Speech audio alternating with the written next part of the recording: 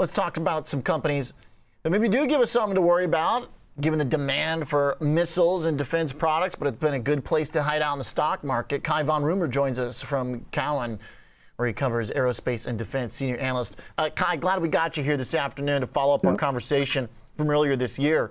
Turns out it was a pretty good time to buy some of these defense names. How much more of this runway we got?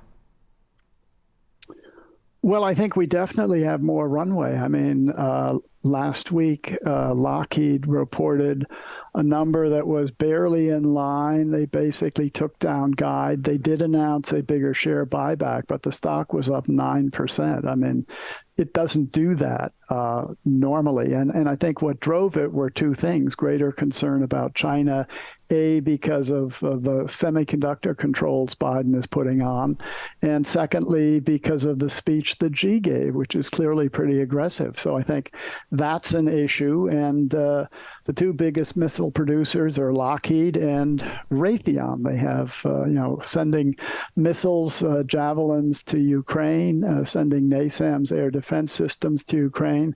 So the demand looks very good for both of these guys. Okay. So can we buy a broad basket, be happy, set it, forget it, full of defense stocks, or do you think there are still some that stand out here? Well, I think you can probably do that, but I like Raytheon in here because it basically sells at a discount. It's in one of the hottest areas in defense. And I think the other thing that people kind of are too bearish on is commercial. Clearly, if we go into a recession, you're going to have less growth in air traffic. But you got to remember that air traffic is still 30% below where it was in 2019. So I think you're going to see continuing recovery in air traffic next year, even if we move into a recession. So Raytheon playing the catch-up game. What should we be looking for in terms of the company earnings tomorrow morning? What's the big highlight for Raytheon? Like, what's the metric we should be looking for?